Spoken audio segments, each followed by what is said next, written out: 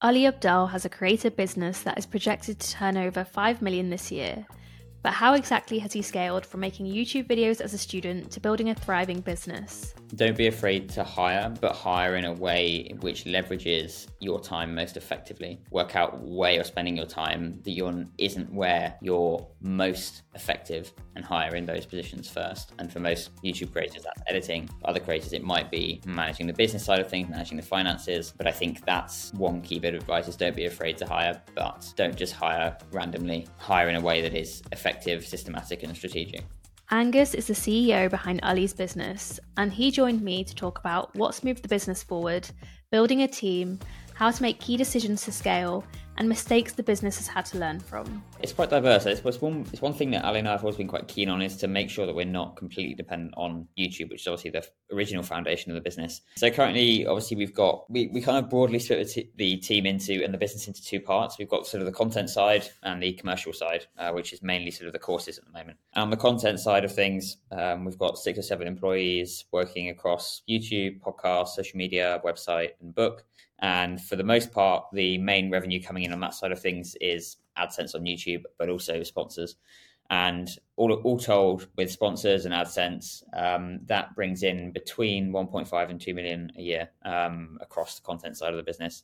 And on the commercial side, wow, that's sort of where our courses lie. And PTYA, the Part-Time YouTuber Academy, was one of the main successes of the past 2 years, which sort of kickstarted the growth of the whole business and allowed us to hire people, allowed us to expand. And that's something which is kind of a big driver of the business. Essentially, that accounts for between 55 and 65% of the revenue at the moment. And we've recently changed from cohorts to a self-paced version of the course, plus a kind of a service-based model as product as well. And yeah, as I said, that accounts for about 55 to 65%. So between 2 and 3 million, depending on how the rest of the year goes. But yeah, so in total, we're projected to do between sort of 4 to 5 million, probably nearer the 5 million mark, and about 60% from commercial, wow, and 40% from content. But the general model is we're trying to sort of increase the commercial side of things to be able to fund the content so that we can produce as much sort of free stuff as possible. And then at the moment, our kind of aim is to move more towards productivity. That's kind of what Ali's known for. And he's got a book coming out at the end of this year, which is available for pre-order now. But we're now thinking about how we can really lean into that, because fundamentally Ali's more known for productivity than sort of helping people create YouTube channels, even though PTY has been very successful. On a broader level, he's much more well known for productivity. So we're just trying to think about how we can effectively leverage that moving forward. Definitely. And I feel like Ali's channel and the business as a whole has grown significantly recently. So I know during COVID, obviously it grew a lot because of PTYA, but I feel like a lot of creators saw a drop off after COVID, but you guys have managed to keep the growth up. What do you think has contributed to that? Good question. I think there's a couple of things. I think one thing is diversifying, as I mentioned before, like having a diverse range of income streams rather than just relying either on YouTube or on PTYA. I think as well, we kind of decided to pivot away from cohorts just at the right moment, to be honest, potentially a bit too late. We did 8 cohorts in total, and cohort 6 and cohort 7 were definitely sort of our weakest cohorts. And I think that was coming out of the pandemic. We saw the reaction to that, and that did lead us to make changes internally in terms of team structure and team size. And we kind of reduced the team down we were at 19 at one point. We moved back down to sort of 12, 13 people. And so we did restructure a bit. So I can't say we weren't hit at all by it, but we kind of pivoted at the right moment, I think, and really lent into the fact that cohort 8 was the last cohort, and that's ended up being our most successful one. Because I think, obviously, adding in the word last to a lot of things like this does tend to sort of initiate action on most people's parts. So, True. Yeah, I think that was one thing that helped us, but also then just looking towards the future as well, like with the book and how we can, start to think about creating products in and around that. And fundamentally, I think one thing which, a lot of people don't do is just a consistency with YouTube. And that's just always been there, like the kind of beating heart of the company. It's the overall foundation of everything. And that's just never stopped. And the biggest drop off we've ever had on the channel was like last month when Ali didn't, well, I say biggest drop off, it wasn't massive, but when Ali didn't film for 6 weeks. And that's when kind of we started to see it. But I think one of the reasons we hadn't seen anything up until that point is just because we had never missed a week without uploading for, 3 or 4 years. And I think that genuinely has helped kind of just keep things ticking along. And when you've got 5, 6, 7 different sources of income, it means that in any one month, if any of them aren't really performing, you're generally held up by the others. And so even last year, when we were technically sort of, by the middle of last year, we were sort of producing less content, making less money, and our expenses were 3 times higher. We were still kind of doing relatively well because, the evergreen content on platforms like Skillshare and things like that was still bringing in money. And so that did allow us to kind of support ourselves through a period where we were sort of, there was a couple of months where it was sort of more or less break even, but that was mainly because there were just a couple of expenses that were quite high. But yeah, no, we managed to get through it, and still growing. And with so much going on within the business, how often do you guys as a team take a step back, see what's working, see what's not working, decide when to make these like key decisions, like changing the course or adding a new income stream? Like how does that work? Ali and I meet every week anyway on like a one-to-one basis, and then every month we'll have probably an afternoon. We did it earlier today actually, where we just discuss what's going on kind of on a broader level, just him and I. But then the way we're working now as a team, which we've started to do since October last year, is in 5-week sprints. And that's actually really completely changed the way that we operate as a business, as a team, both in terms of efficiency and in terms of the culture. And so every 6 weeks we get together in person for a whole week and plan out the next 5 weeks. That doesn't just mean the next sort of 5 weeks. It also means thinking about, what are the next big things to work on and what are the most needle moving things we can be doing over the next 5 weeks to move us towards those other bigger things that we might be deciding to work on. So for example, this sprint we'd started to work on, which is ending today, started to work on the productivity product that I mentioned earlier. It's what does that actually look like? And so it's a combination of in terms of planning, it's a combination of sort of Ali and I thinking about it on a high level, but then also as a team getting together every 6 weeks and working out what are the next key things to be working on. And that's actually been a system that's worked very, very effectively for us, and allowed us to move at such a pace. An example, we were planning on launching the last cohort of PTYA in Q1 and using the whole of Q1 to sort of plan that. But given our new sort of 5-week structure, we decided to try to get it launched by the end of January. So we gave ourselves sort of 4 weeks as opposed to 12. And we ended up launching it in 5 weeks, start of February. They didn't quite hit the end of January, but giving ourselves that deadline allowed us to sort of overcome the Parkinson's law effect, with sort of work expanding to fill the time, which I think we'd succumbed to in the past. So yeah, that's sort of how we managed to operate kind of quite quickly and also iterate on a lot of things and get stuff out the door quite quickly. And so as CEO, how involved are you in everything? Do you focus more on the business side, or are you also involved in the content side of things? What does your day-to-day kind of look like? Yeah, it's an interesting question. Ali wants me to be less involved in the business, in the actual kind of day-to-day operations.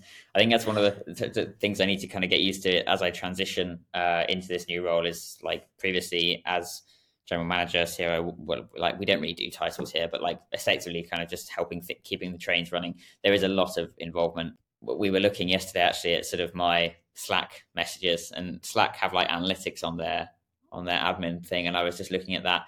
I'm nearly at 100,000 messages over the last 3 years, which is about 80 a day. So it's been, when I look at that, I'm okay, fine.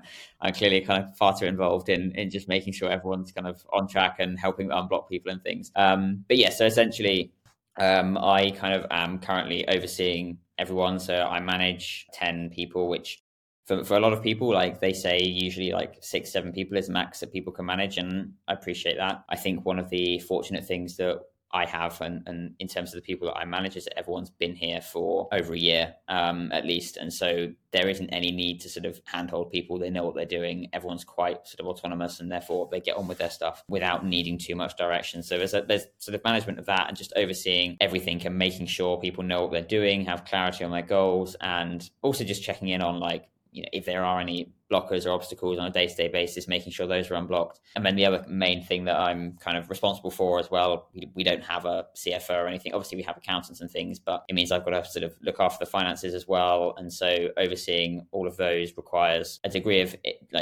hours every week, just to making sure that everything's on track, but also educating myself on it, because I didn't take an accountancy degree.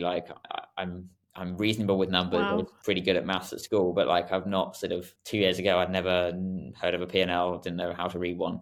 So there's that aspect as well, which I need to keep across. And then obviously the higher level stuff as well, which has been in the past been very much in conversation with Ali and has now needs to kind of be more driven by me and steered by Ali essentially. But yeah, that's kind of the broad brushstrokes of the role, is keeping everything running, as well as I guess the other part of it is dealing with third parties and being the external kind of face of the company as well, especially in terms of partnerships and sponsorships and things like that, which I'm also currently overseeing, but hoping to hand that off to someone because that does take a lot of time as well. Yeah, I think that's crazy that you started off writing scripts, doing research to like doing all of this. That's crazy. What's one thing that you've learned about hiring and managing a team that has really changed the business? One thing I've learned about, okay, so I'll take this as two different things. So like hiring, one thing I learned about hiring is CVs and cover letters are more or less pointless. When we're hiring now, like we sometimes ask for CVs and never really ask for cover letters anymore. One thing that's kind of really changed it for us is like actually asking for looms and getting people to actually record 1-2 minute looms, not necessarily answering standard questions, but more just sort of sometimes answering just like introduction to themselves and keeping it brief and that kind of thing. Like that gives a far better insight into who someone is and what they're kind of passionate about and whether they'd be a good cultural fit. Obviously, there's a degree to which stuff on CVs can help in terms of giving a bit more knowledge about their experience and that sort of thing. But yeah, getting to record a loom and also getting them to add references and then actually contacting those references like is a lot more effective than getting people to submit CVs and stuff like that. So for hiring, that would be one thing. Managing is an interesting one. I've learned so much and I've read so many very, very good books on management. But I think one of the kind of key lessons, which it sounds so obvious when you say it, but like actually until you've kind of managed a selection of people, you don't really realize it, is that like everyone is different. And I know that's like a really sort of obvious thing to say, but you say the same bit of feedback to two different people in the same way and you'll get two different responses. Like you need to sort of cater everything to every single person's individual best interests. And I don't think I properly realized that until I started managing different people. And now I know that if I give a bit of feedback in a certain way to somebody, it will be received completely differently to him if I gave it in the same tone to someone else. And I know what tone somebody needs, like this person needs over here to get them going and motivate them, as opposed to over here where I actually maybe I need to just take a softer approach to get the same out. And I know that's like a very obvious thing to say, but genuinely until kind of I'd started to do it and there was like that repetition within it and got those reps in, I was like, oh God, yeah, actually people are different. I need to speak to them differently. So that's probably like one thing genuinely, which going into it, I thought, got all these these things I need to do management wise. And, it's definitely not a kind of, these are the lessons and this is how you implement them and everyone's going to receive it the same way. It's like, this is everything you need to know and work out how to deliver it to your team, which is definitely like the objective bit. So yeah, those are probably the two main things, I think. I feel like that makes a lot of sense. Like even you just saying, even though I don't really manage people, just communicating with people in general, I feel like that's definitely like applies there as well. So when it comes to hiring, how do you guys figure out, what you need and whether you'll employ someone or find a contractor? Like how do you actually go about that process of hiring? Yeah, this has changed a lot over the last couple of years, to be honest. And it's actually something which is constantly under review / we're iterating on. In fact, earlier this afternoon, one of the things Ali and I were talking about was, the hiring process and whether we should sort of, because we've been through a phase over the past 6 months where we've been very sort of relatively firm on like not hiring anyone full time, mainly because we didn't really want to expand the team any further. And we were keen to just sort of keep the team as a core group of sort of 13 plus Ali, and then have sort of contractors and freelancers helping on a per project basis. And that was sort of a season of the company where we weren't doing that, where we weren't hiring full time. And now I think we're moving more into a season where we probably will be hiring full time. And the basic kind of criteria for that is sort of, do we think this is an ongoing capacity issue that we will need support for on an ongoing basis beyond 3 months, essentially? Like if it's something that's sort of relatively short term that might just need a sort of certain gap, or we're not actually sure whether we'll need someone for that long, then we'll probably still hire freelancers and do it on a per project basis. But if we need something that's going to be longer than 3 months, we would look to sort of hire someone full time, potentially part-time, but like part-time on a sort of 30-hour a week basis rather than sort of 10 or 20. So it's kind of that was the sort of philosophy moving forward. In the past, we made the mistake in 2021 of hiring far too quickly, and hiring full-timers far too quickly. And we expanded to 18, 19 people, which then led to all the complications around things slowing up, lines of communication increasing, which just leads to inefficiencies and that kind of thing. It's a whole different ball game. And we realized then that actually we needed to think harder around, like, if we have a gap in the business and we have a spare seat in the business that we need to fill, is that actually a seat that needs to be filled, one, for more than 3 months, but two, like every single day? And those are kind of the questions that we didn't necessarily ask ourselves about this time 2 years ago when we went on our hiring spree. And that kind of ended up backfiring for us when we had to get rid of some people like last year. Not for any fault of theirs, just because it was just simply a case of we had to restructure the company. Yeah. And what about how much you pay? So even like either salary or the freelance rates, like how do you decide that, especially when you've, maybe not hired for that role before? Yeah, so it really does. It's partly informed by market rates and getting input from people who have hired for that role and just getting an idea of that. It is sometimes quite difficult to really assess what is the correct. And to be honest, I don't think there ever is like a correct answer. I think you can definitely kind of be wrong and underpay. Like, I think there's probably a wrong answer, but like the actual correct answer of what is the right amount to pay, I think is somewhat just varies depending on location, like length of employment, like deliverables and things like that. So it really does vary. For like people who are hired full time, like our core team at the moment, we have a system where we have everyone on the same salary if you've been here for longer than a year. So if anyone who's full time who's been here less than a year is on one band. Anyone who's been here for more than a year is on like a second band, and everyone's on the same thing. And we have just a flat rate like that. We didn't have that up until like about this time last year, but we decided to implement that. And since then, that's had a really positive effect on the culture, I have to say. Like, everyone knows that they're kind of all getting paid the same, which is good compensation. And we have noticed a significant shift in sort of like just the culture since like September, October last year in terms of how people kind of behave towards each other and that kind of thing, which has been really, really positive. And then in terms of contractors and freelancers, again, it's partly a case of sort of iteration and working out what actually works best, but also making sure that we are appropriately compensating freelancers. Like, it's not just a race to the bottom for us, like, at all. We want to make sure that we're kind of getting value for money, but at the same time, we reward our freelancers and make sure that they feel like they're part of the team as well. So yeah, it really does vary. It's not really something which I can have a specific answer to, but yeah, it kind of does. Yeah. There's just so many factors that go into it, really. Yeah, I'm actually really intrigued by this like flat rate salary because I've never really heard of that before. What was the motivating factor to change it to that kind of model? Yeah, I think one of the reasons was because we had got ourselves into a position where we did have multiple different salary bands, and we had sort of 5 or 6 people on different rates. And one of the things that we just thought, after sort of downsizing the team slightly and getting down to the 12, we wanted to create a culture that was more inclusive. Not that it wasn't inclusive before, but like everyone around the same table, everyone feeling like they were part of one team. And given that everyone's responsibilities were quite similar, obviously everyone has different roles and different jobs and contribute to the business in different ways, but one of our core values is like being a team player. And again, sounds quite obvious, but ultimately for us, it's a really, really important part of being part of our team, is popping in to help with someone else's work if they need support, getting involved with other areas of the business if it happens to be on fire or whatever. Like, there's various different things that we want to sort of encourage within our team members. And that led us to thinking around, how can we actually make this a place where everyone feels like they are working towards the same aim and on the same level, and don't feel like they're in any way sort of either high,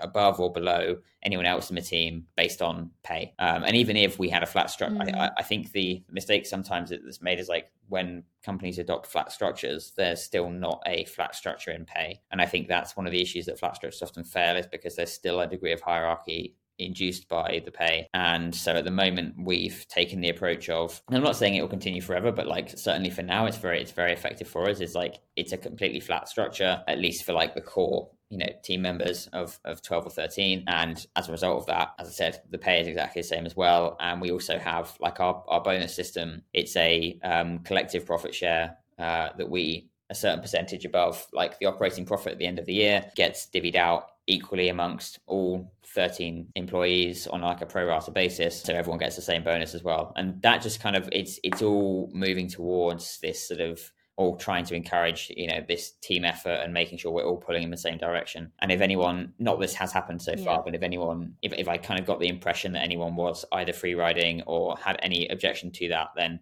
it would probably be like, it just wouldn't be a good fit for the team, essentially. Like it's not something that we would want to sort of tolerate necessarily. And so everyone knows that that's the vibe and that's the culture, and that's what we want to kind of move towards. And having that flat structure and the flat pay is just a really good way of doing that. As I said, it's not something that we won't revisit in the future, especially if we end up expanding further. Then there's a degree to which and a point at which this approach breaks naturally.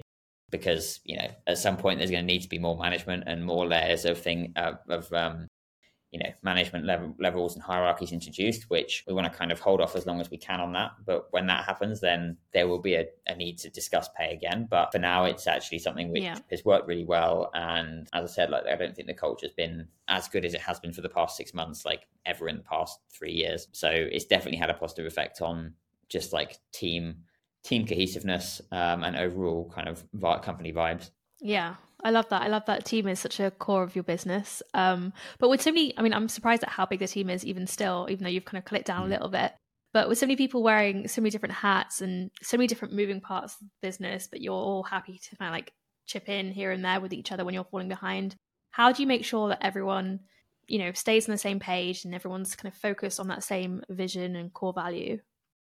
Yeah, so part of it is the sprints that I talked about, and actually getting together every 6 weeks in person for a whole week. And as part of that, we really kind of go deep on reiterating the values, the vision, the mission of the company, and then really dive into what we're working on over the next 5 weeks. And as part of that 5-week cycle, every sort of Friday, people need to give an update on where they're at with their quest, and give an update in Notion. And we track everything in Notion kind of quite in a lot of detail, which does provide not only accountability for people, but also clarity and visibility for Ali and I. And it's when we don't have clarity where we start to sort of get worried and concerned about something. And that does allow us to maintain that sort of cohesiveness as well as a team, because everyone can see publicly where everyone's at with different projects and that kind of thing, which is a really, really good way of, as I said, encouraging accountability, but also, getting performance as well from people, because they can see what they're doing and how it contributes towards the overall objectives of the team.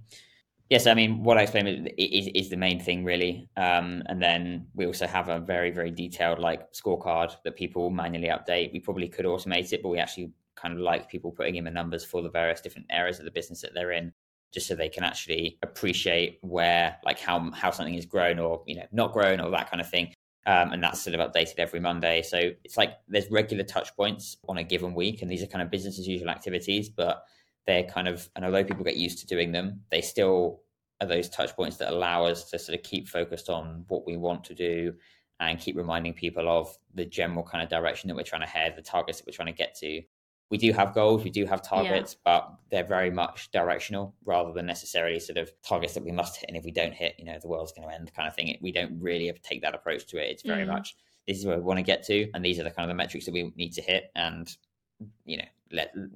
let's use them as guiding pointers kind of thing to get there. But yeah, over the past sort of probably 6 to 8 months, we've definitely taken sort of OKRs more seriously, and that's definitely helped give us more steer and direction on what we're doing, and making sure that everything kind of rolls up into the overall objectives for the company, which up until that point, I think we had definitely sort of drifted to a certain extent on the whims of what Ali wanted to do, which often weren't consistent and would change based on the day, the week, the month.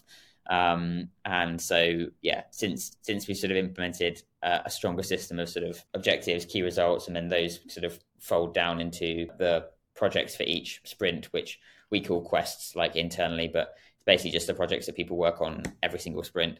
Now we've got that kind of 3-tiered system. That's really helped sort of align everyone and make sure that we're moving in the right direction, ultimately towards the vision of what we have for the company. So what are those metrics? What are the things that you're measuring, to measure the growth of the company? There's absolutely, there's loads. The key ones that I really care about is sort of kind of 5 key metrics that we have decided as kind of the key ones are net new followers, net new email subscribers, operating profit, At the moment, book sales, because book sales are a really key thing. Customer satisfaction, i.e. anyone who's taken the PTYA or any of the other courses we've got, and then a kind of internal team happiness as well, because we recognize that actually it's all well and good measuring the external metrics and that kind of thing, but if we're not actually keeping track of how the internal team are doing, then we could be sort of just blindly walking into a number of issues. And so we have an internal metric of happiness and how people are doing. Every week we send out a survey. We use like an integration into Slack, which just allows us to keep a pulse on how people are doing. And I think that's just probably something that's missed by a lot of companies, and they might review them every quarter or whatever, but we do it every week. And in fact, we have a daily kind of automation on Slack, which is just how are you doing, and you react with like a green, amber or red kind of circle. And that alone gives us a good insight as to just if there's anyone having any particular issues on any particular day. And that's also helping us just keep us aligned, basically. So yeah, those are kind of the 5 key metrics. But beyond that, like our scorecard has about 10 different metrics per department. So YouTube, deep dive, podcast, different social media platforms. So we track everything, but those are kind of the 5 key ones, because ultimately for us, our email list is our most important asset, and the kind of new follower gain and kind of net views over all the platforms. Those are the kind of the 2 content key metrics that we need to track. They kind of lead down into sort of the email subscribers, and then the operating profit, and then sort of customer satisfaction is sort of product delivery. And as long as those are all fairly, green, or in any other way green would be represented by customer satisfaction kind of thing. As long as they're all positive, then we know the company's going in the right direction. If any of them start to turn negative, then we know there's going to be issues and we dig deeper. Right. So even if it's, because I feel like especially with things like subscriber growth, does that not ebb and flow? So how do you know when to look into it? Yeah, it's more based on trends, really. Like if we see there's a trend for like 2 or 3 weeks of negative subscriber growth, or not negative subscriber growth, but slowed growth or plateauing or that kind of thing, it's then that we'd kind of look into it. Same with like views, because subscribers, we've gone back and forth on like whether views or subscribers are more important, or subscribers / followers, whatever. Because ultimately subscribers are a bit of a vanity metric. But the way that sort of we have broken it down now is like a view is someone paying you with their time. Subscriber is someone paying you with their like click of the button. An email is someone paying you with their data, i.e. they're giving you their email, their email, phone number or whatever it might be in that particular kind of email capture page. And then the operating profit is obviously people paying you with money. And then the final one of customer satisfaction is just more like how you deliver on that. So that's not really related to that, but like that kind of flow of how people are paying us with either time or kind of effort in terms of like subscribing, that's like another effort beyond just watching your video. Those are kind of the key indicators for us as people move along the whole sort of the flow of the process. And so they do give us an indication, but we also obviously recognize that, especially on the upper end of that, like content does ebb and flow. And so it is important to make sure that we're not taking drastic action because 1 week we happen to be down 50% on followers. It's like if we were down 2 weeks in a row like that, then we'd probably think about taking action. But if it's just like 1 week, then no, it's all about taking a bit of a more holistic picture, but we still are tracking everything week by week just to make sure that we don't miss anything. Yeah, no, I like the approach. I like how you think about it more than just like attention and views and like actually thinking about it in a deeper way. Has the business ever made any mistakes that were really important to learn from that have changed the trajectory of the business? Yes, definitely. The overhiring spree I mentioned like 2 years ago is probably the biggest mistake we've made. And essentially that came out of, as we were growing in 2021, we were 4 people at the start of 2021. We went 19 by the end. As we were growing through sort of 6 to 7 to 8 in the sort of spring, summer of that year, we were starting to move the business more from like a scrappy startup towards like a business and trying to implement basically business principles onto what we were doing. And that meant going from just the 4 of us kind of not making it up as we go along, but actually trying to get through the days and produce videos and create cohorts and that kind of thing, to how can we create a structured business out of this. And when we started to think about like org design and how that would look, it was then that we were like, Angus is sitting in 10 seats, therefore we need to hire 9 different people. And the mistake we made was that, especially of a company this size and any startup, it's like, it's kind of fine if people are sitting in 3 or 4 or even 5 seats. Depends on what those seats are, to be fair. Like if it's a really specialized seat and it's lots of work, then maybe 1 is enough. But like generally 2, 3, 4 seats, it's kind of fine. And I think the mistake we made was that we need to hire for every single role, so everyone is only in 1 seat. And actually, that wasn't necessary. And we also added in seats there that probably also weren't necessary. Like, for example, getting a full-time videographer. Obviously, the person we got was great, but actually thinking about it, we probably didn't need someone full-time every single day doing videography. Like 1 day a week may have been fine. But I think we were thinking too much in terms of, filling out that org chart and creating a business and not actually having a good idea of where we were going. And I think coupled with that was the fact that up until 6 to 8 months ago, as I mentioned, we weren't really taking OKRs seriously. We weren't really taking metrics seriously. Ali had always had a bit of not an aversion to using metrics at all, but certainly aversion to sort of necessarily using them to sort of assess performance, even though that's very, standard. I think Ali was wary of becoming too corporate about things. And I think that led us to potentially delaying things like really getting stringent on metrics and really going hard on OKRs for longer than we should have done. And now we've done it, we're like, there's a lot of clarity here. And we've still taken it in a way which allows us to maintain that sort of startup vibe and veer away from being too corporate. But I think we've taken the lessons that actually are useful for us and incorporated those into how we work as a business, which has been really useful for us and helped us to get clarity and, as I said, probably be more efficient and effective than we ever have been, with a team that's still sizable, but it's smaller than we once were. And I feel like we're getting more done than we've been able to with a team of sort of 19 people, given our position like 2 years ago. Yeah, definitely. I feel like you guys are definitely in a good place with where you are, both in terms of business, content, and everything that's going on at the team. I'm going to end with a quick fire round now. So I ask every creator that comes on air 5 questions. I'm going to modify them a little bit just because I don't know whether to call you a creator or not. I feel like you're more on the business side, so I'm going to modify them a little bit. So what's your favorite thing about working in the creator economy?